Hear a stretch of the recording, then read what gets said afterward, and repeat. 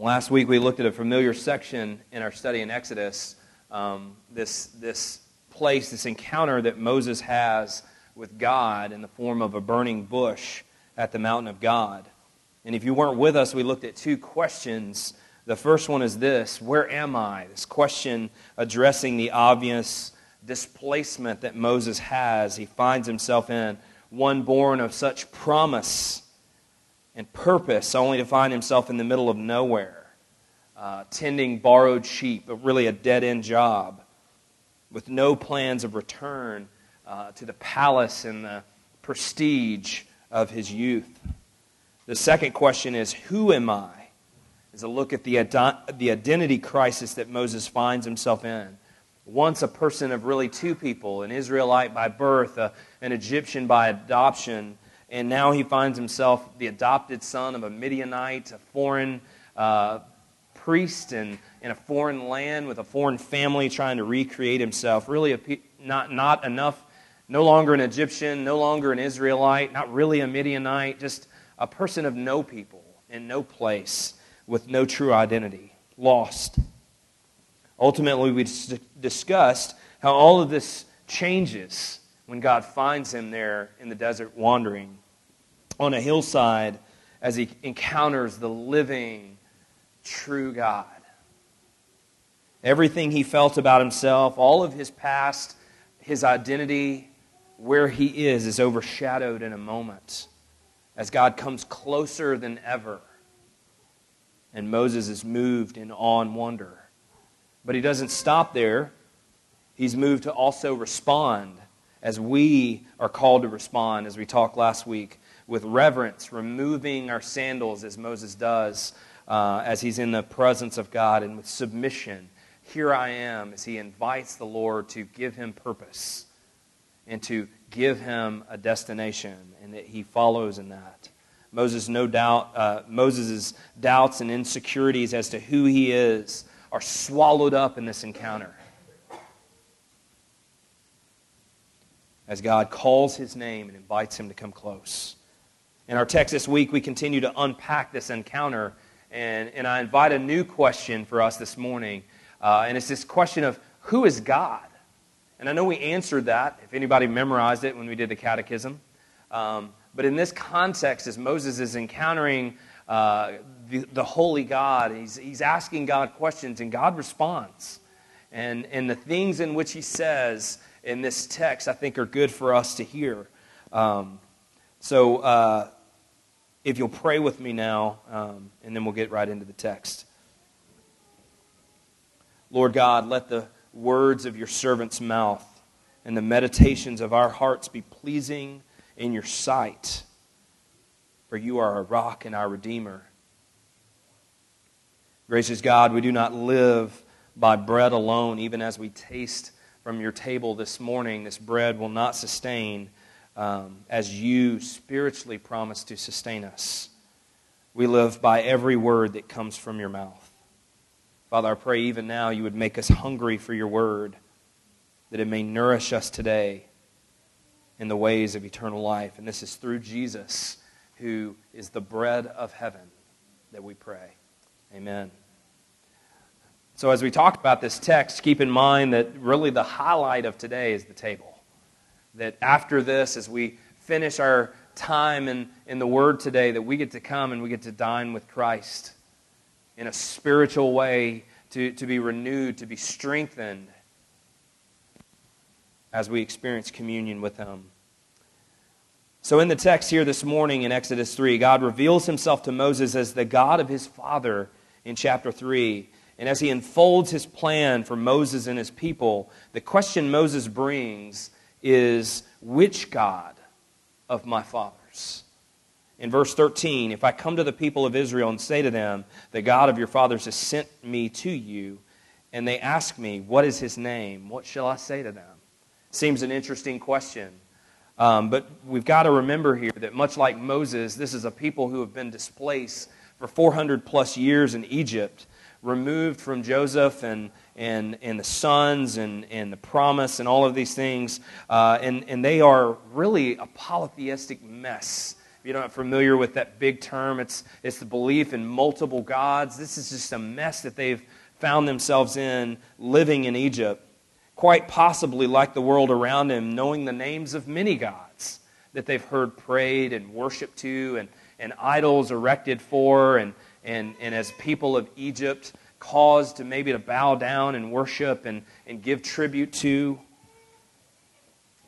And perhaps like the world, believing in all of these gods that are somehow connected and all attuned to one another and tied into one great universe and draws power from you and them and somehow empowers you to live and look for signs and different things. A mess, really. At worst, they've forgotten all about the God that brought them into the land of Egypt that Moses has encountered here. At best, they're living under some sort of heretical distortion about who this God is. So at worst, they've forgotten. At best, they're living under some distortion as to who this God is and what He's here to do. Growing up in Egypt had taken its toll, and some would still recall possibly tales of the God of Abraham, Isaac, and Jacob and all of His promises.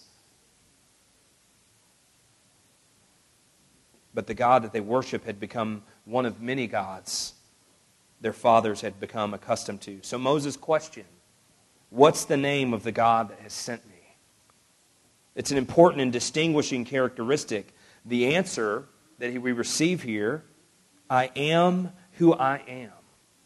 And so if we just read that in English, we might say, is that a riddle? Is that some kind of, I am who I am? It's kind of mysterious kind of thing. But if we delve into the language here a bit, literally what he's saying is, I cause to be because I cause to be. What's important is because the people of God in that moment will know His name, by His name, the saying of His name here. Moses is not coming with the name of some new God. So as many gods as they had come to know their names, by him saying Yahweh, the proper name of God here for the Hebrew, they know immediately, okay, well, this is not a new God that they're introducing us to. This is the God of our past. This is the God of promise, who promised to deliver them from oppression. Not one who speaks Hebrew. Anyone speak fluent Hebrew in here? The significance of the name of God that God gives to Moses here. And here's an important side note for just us to keep historical context. So Moses is credited with writing the first 5 books of the Bible, right? So we read the book of Genesis, written by Moses, into the book of Exodus, written by Moses. So all of this collective 5 books penned by Moses under the inspiration of God. And so in Genesis, we see a lot of names for God. So Moses is familiar with many, many historical names. El Elyon, God Most High, Genesis 14. Pahad Reatshak, fear of Isaac, Genesis 31. El Shaddai, God Almighty, Genesis 17, 28, 35, 43, 48. El Roi, the God who sees me, Genesis 16. They're names of God that Moses would have been familiar with. But in the text, as we see all of that kind of unfolding in the book of Genesis and the story of God's people, there becomes a sense that Yahweh is lost in this time period. And it's not mouthed by the children of Jacob and the generations that preceded him. And so there's this sense that the author and writer of Exodus is trying to give you a window and a picture of how far people had come from the God of Israel. And in the writing and how he kind of makes all of these names, including God's proper name in Genesis, available, but then there's this ghosting of it throughout the book of, through the mouths of Jacob's son, where it's not mouthed. And then the generations preceding it in Egypt, we don't see it again until right here and right now. And it's almost as though Moses is saying, we had lost God. We had lost who He was. We had lost what He had promised. And so there's a sense in the writing that we get this sense that God is coming and reestablishing connection. And even the writer literally, through the literature, is saying to us, there's been a time period where the people of God have wandered away from the one true God. And I want to show that in the writing by the absence of his name. The name is written here in Exodus 3 after a long absence. Who is God? Not the Egyptian god of the Nile that they worshipped. In Exodus 1, we see the plot of the Egyptian king to sacrifice the Israelite babies and throw them in the river, literally as tribute to the Nile. Later in Exodus 2, the princess naming our star here, Moses, as one who had been plucked from the river. No doubt the princess is giving the credit in this moment to the wrong God, not the God of Israel, who has floated Moses on a basket of safety into her waiting arms in order to position him in both Israel and Egypt. No, a gift from the God of the Nile in her mind. In verse 14 of our text, tell them I am sent you, Yahweh. Verse 16, go and gather the elders of Israel together and say to them, the Lord, the God of your fathers, the God of Abraham, of Isaac, and of Jacob, has appeared to me, saying, I have observed you and what has been done to you in Egypt, and I promise that I will bring you up out of the affliction of Egypt to the land of the Canaanites, the Hittites, the Amorites, the Perizzites, the Hezzites, the Jebusites, a land flowing with milk and honey. So I spent far more time studying Hebrew this week than I ever have, and I hope you're impressed by that. And what I mean by that is I spent a lot of time in a tool that I use, Logos, which is a Bible software that kind of helps me a lot of times. And if you're looking for a Bible study software, I highly recommend it. It's great at breaking down the Scripture and helping you understand all of this. And the Hebrew language, though, as many of you guys know, is not like English. Things that are communicated through the text using that language mean a lot. And unless you go and kind of dive into the names and the forms and the tenses and all that stuff, you can miss some of the message that's being presented here. The author's intent could get lost in the English translation. Without getting into all of that, because it took me hours to wrap my head around it, I want to give you kind of the conclusion in some of this way before we go to the table here. As God answers Moses' question, who should I say sent me?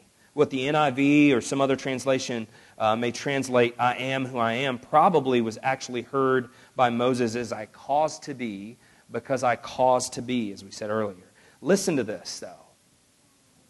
As you hear that name and you say, and like, who should I tell this people as I go to this suffering people, who should I say sent me? As the people who have suffered a long time in Egypt ask Moses, what is the name of the God who's coming to rescue us? God answers this way, the one who has allowed all of this to happen to you. I don't want us to miss that. Just sit in that for a second and let it sink in. As an Israelite who may recall stories of a God of promise, but all they've ever really known is a God who left them in the hands of evil men to be oppressed. And now he shows up and he identifies himself as the one who is behind all of this.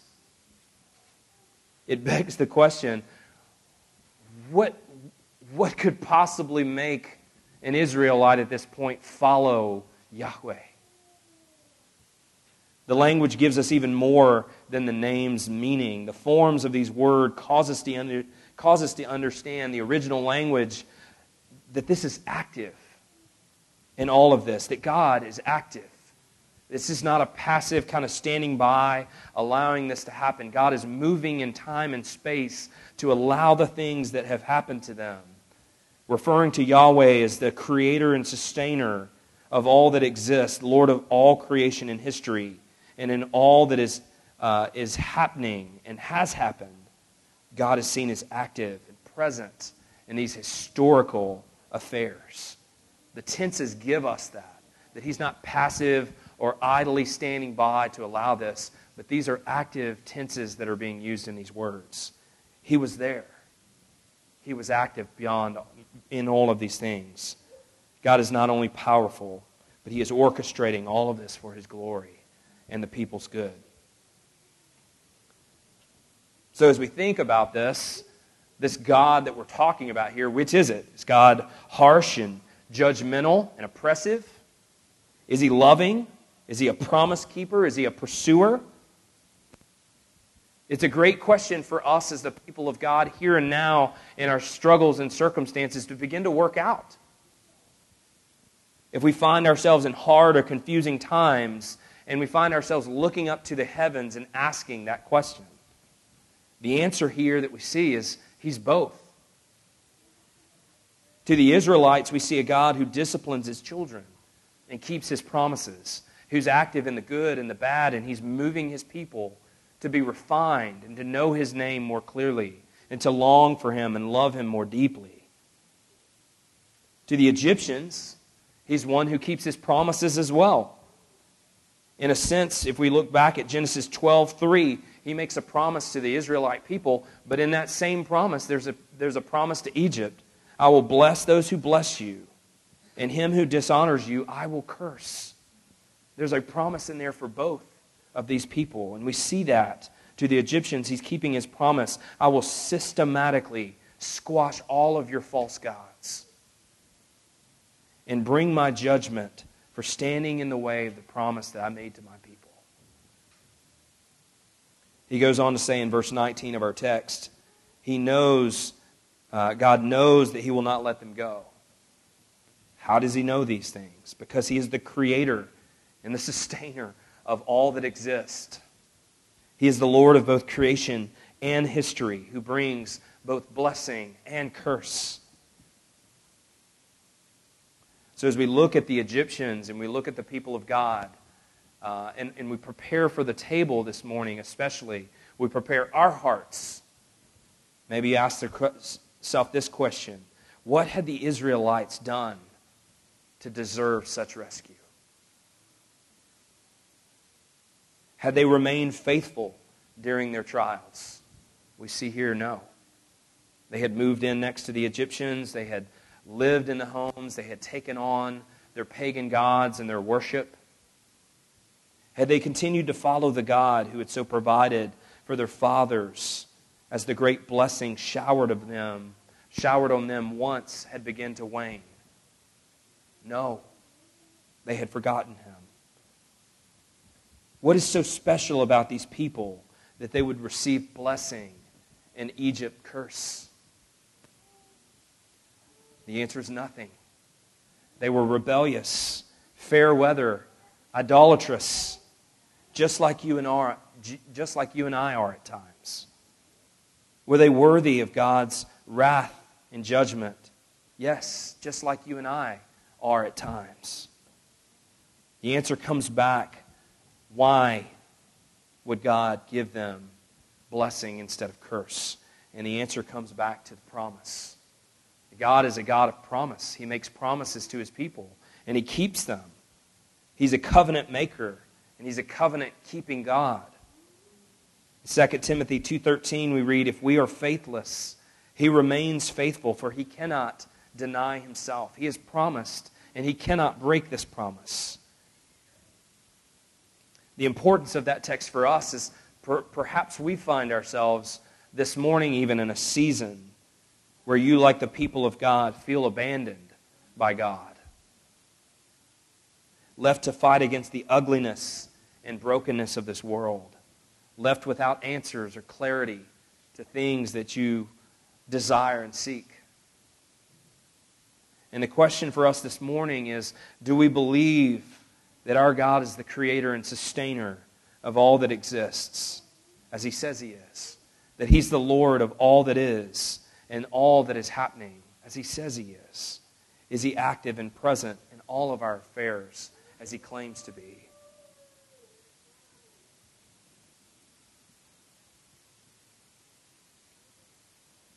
And what should our response be to a God who has promised such things to us?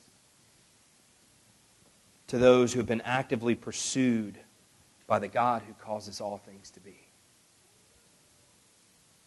The meal that we get to take this morning is set by Christ Himself. It's offered to all of those who will leave their idols and their pagan gods behind. And perhaps those aren't the god of Egyptians or something. Perhaps they're other idols.